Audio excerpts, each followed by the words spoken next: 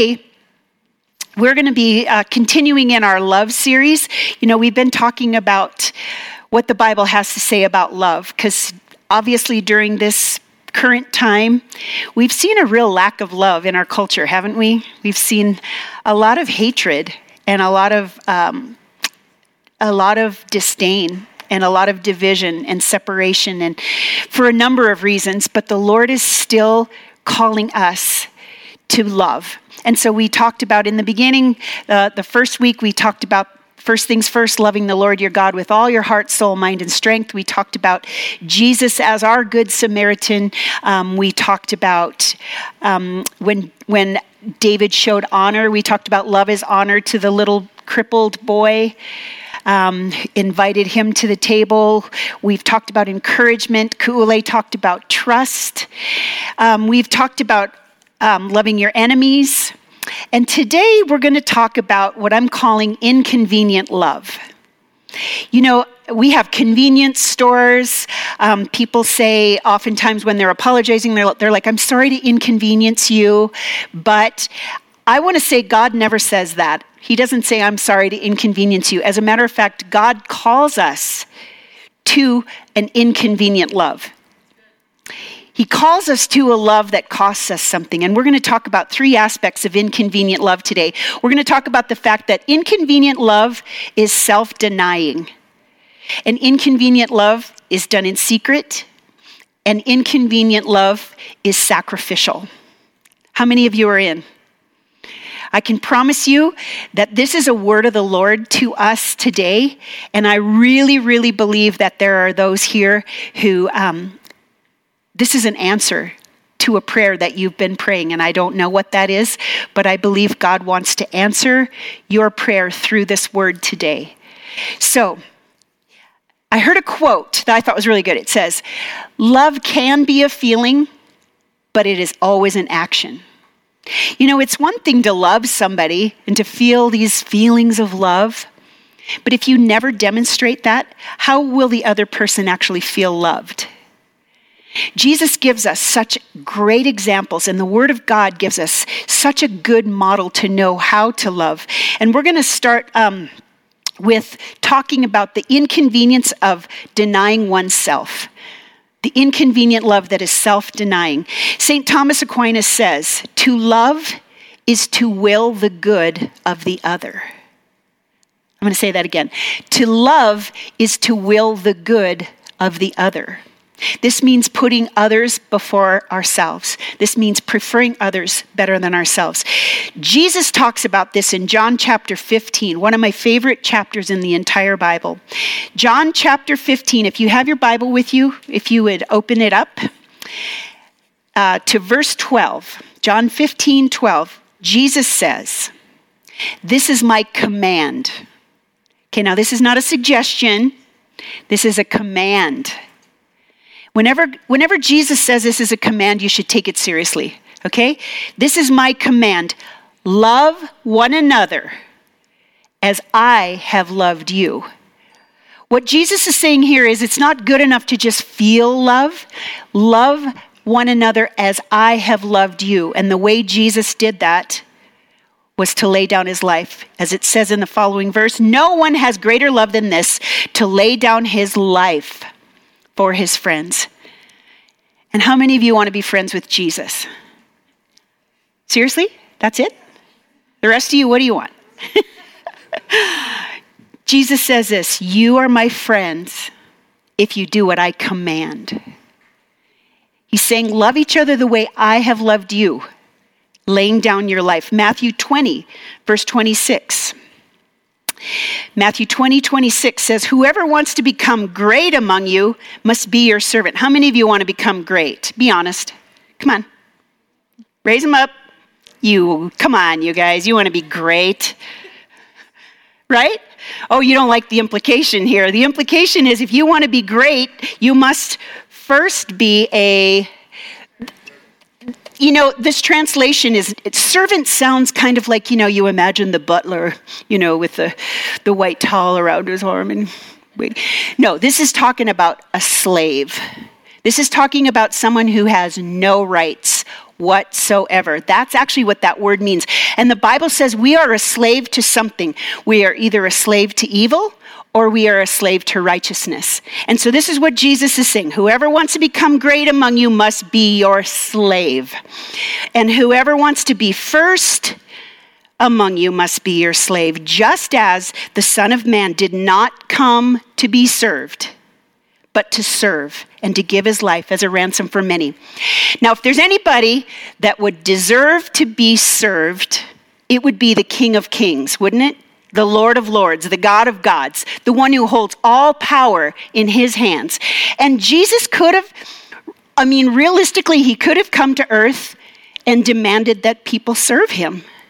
He could have, right? He is the King of all kings. He could have come and said, you know what? I created everything. I created the heavens and the earth. I created you, and you should worship me. You should serve me. But instead, he came and humbled himself. He came and he became a servant. It says he did not come to be served, but to serve and to give his life as a ransom for many. Husbands, I'm waiting for my grace filter to kick in. Okay, I'll give it to you. I'm just going to keep it real here. It says in Ephesians 4, it says, now as the church submits to Christ, so also wives are to submit to their husbands in everything. Shout out, guys, right? Amen? Come on, guys. Yeah. So as the church submits to Christ, so also should wives submit to their husbands. I'm going to talk straight here, guys. We women call that the S word. Submit. Okay? Let's read on. Husbands. This is the word of God. This is not my opinion, okay? Husbands, love your wives just as Christ loved the church and gave himself up for her to make her holy, cleansing her with the washing of water by the word. Husbands, let me just give you a clue. If you were to love your wife as Christ loved the church and gave himself for her, gave himself up, gave up his own rights, gave her the remote once in a while. If you were to love your wife like that, she would be a lot more willing to submit. Amen. Should I say that louder? If husbands love their wives, knowing that everything that the husband does is for her benefit, how much easier would it be for your wife to submit to you? Some of you won't even look me in the eye right now. I get it. But for real, I have a really dear friend, and you know what his goal in life is? He said, my goal in life is to make my wife the happiest woman on the face of the earth. All the women are like, oh. All you men, that should be your goal. Your life would be so much better. Because that's what God's called you to, is to lay down your life as Christ loved the church. Then your wife will respond by submitting to you, knowing that you have her best interest in mind. Does this sound sexist to anybody? It's the word of God. As I said, it says, husbands, love your wives as Christ loved the church, gave himself up for her. Inconvenient, isn't it? It's an inconvenience sometimes. It's an inconvenience when your wife maybe wants you to actually just listen to her. Sometimes it's inconvenient. Or when your wife is telling you about a problem and you want to just fix it instead of just hearing her out. Okay, now women, we'll get to you too, but for now, husbands, love your wife. My husband used to say, oh, this is a Utah scripture. Husbands, love your wives Christ. Anyway, moving on. So inconvenient love is self-denying, okay? Also, inconvenient love is secret. When you do your acts of service, it says here in Matthew 6:6, it says, "Be careful not to practice your righteousness in front of others to be seen by them. Otherwise, you have no reward with your Father in heaven." The Lord is calling us to love others inconveniently, secretly. Not so that they'll go, "Oh, thank you so much," but so that it's between you and the Lord.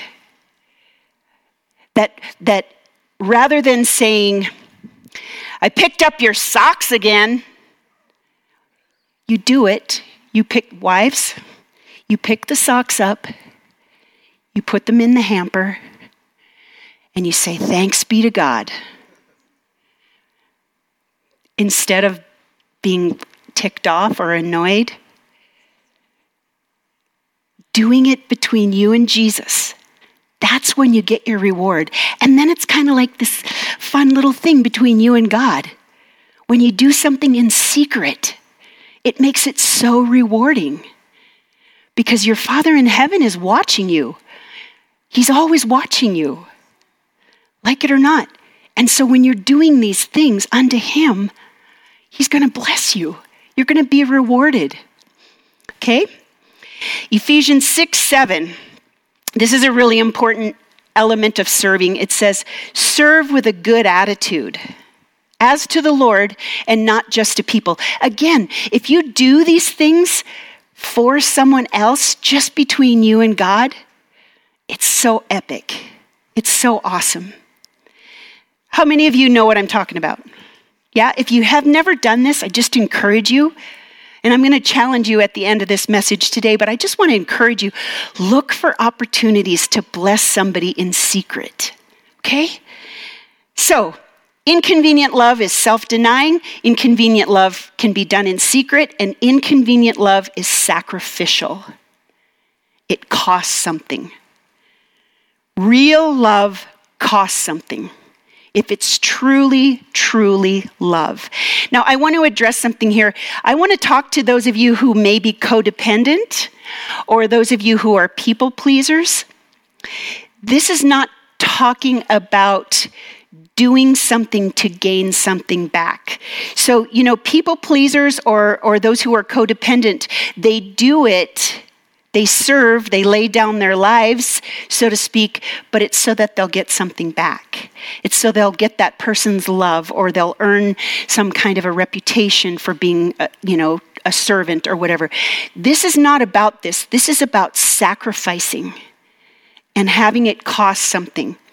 And Jesus set the perfect example for this.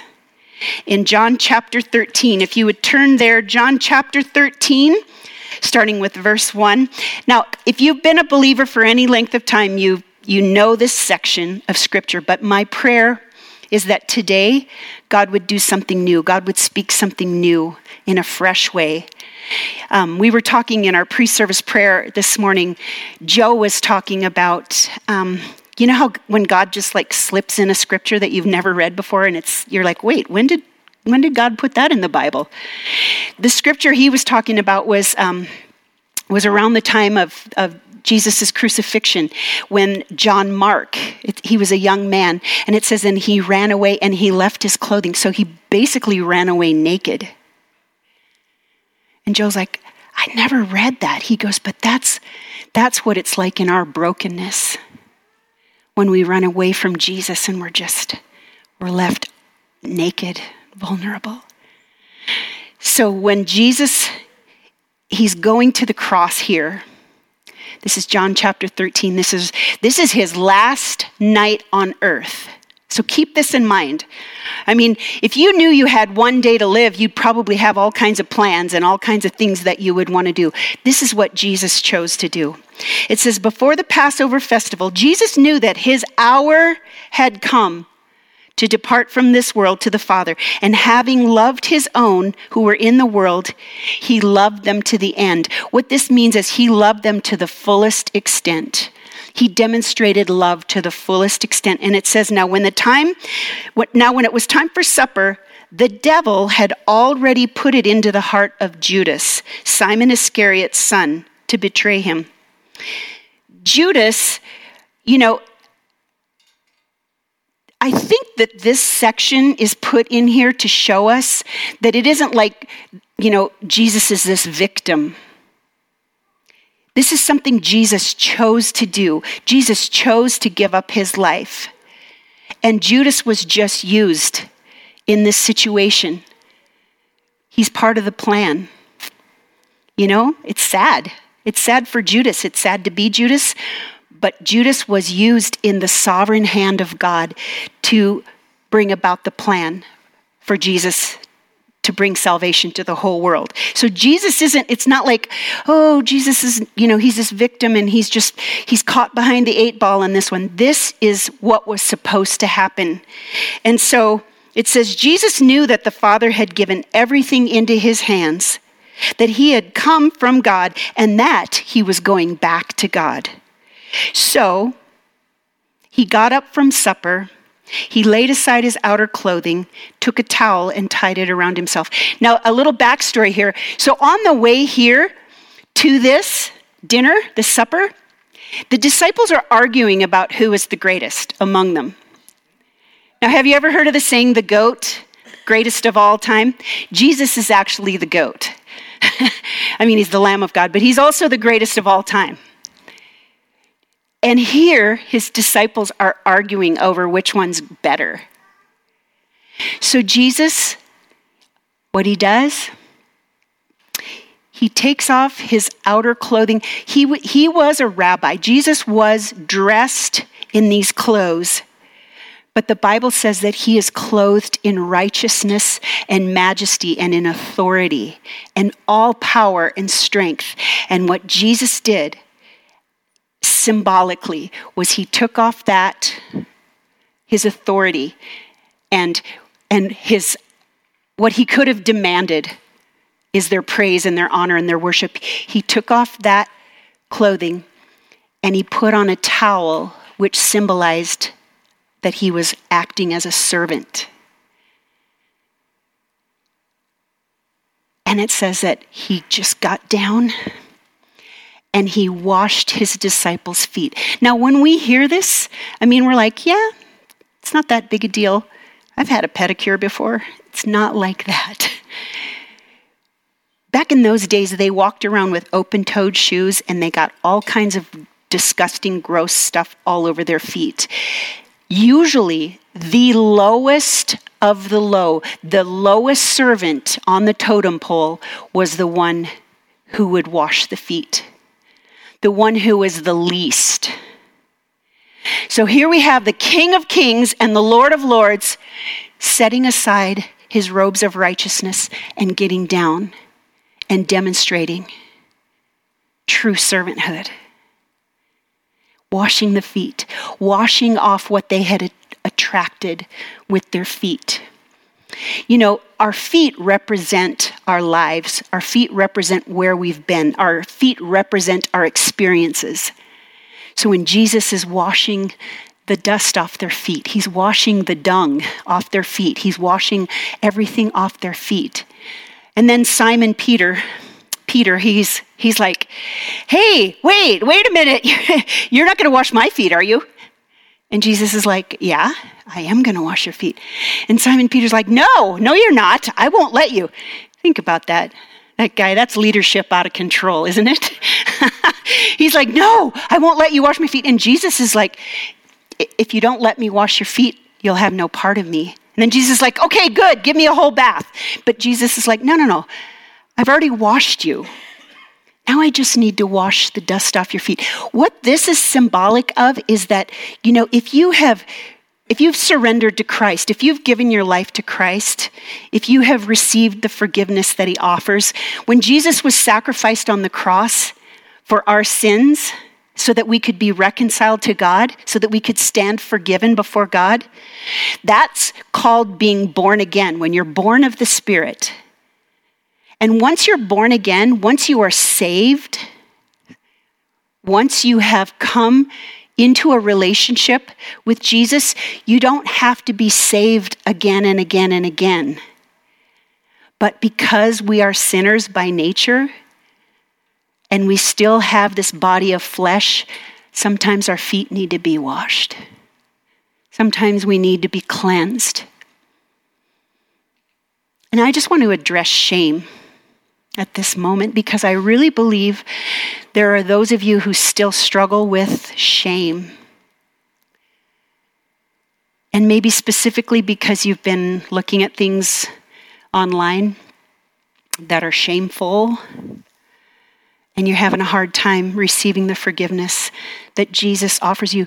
You know, Jesus says that if we say we have no sin, we deceive ourselves and the truth is not in us. But if we confess our sin, God is faithful and just to forgive us and to do what? To cleanse us from all unrighteousness. The best thing you can do if you're struggling with shame, if you have secret sins, if you have unconfessed sin, is to bring it into the light. Confession just means agreeing with God about what's really going on. That's really what confession is. But if you confess to one another and pray, it says that you'll be healed, you'll be set free, you'll be delivered. And so I just want to encourage you. Jesus went to the cross for your shame. He went to the cross for your sin, and you can be set free. I mean, we are really focused on this in this church, in this family. We really want to see people set free from addictions to porn, not just men, but women as well. And if you're struggling in this area, please let us know. Not so we can shame you or condemn you, but so we can get you the help you need. There are a lot of people that want to walk with you through this, and you can be set free. Amen? It's hard to say amen, I know.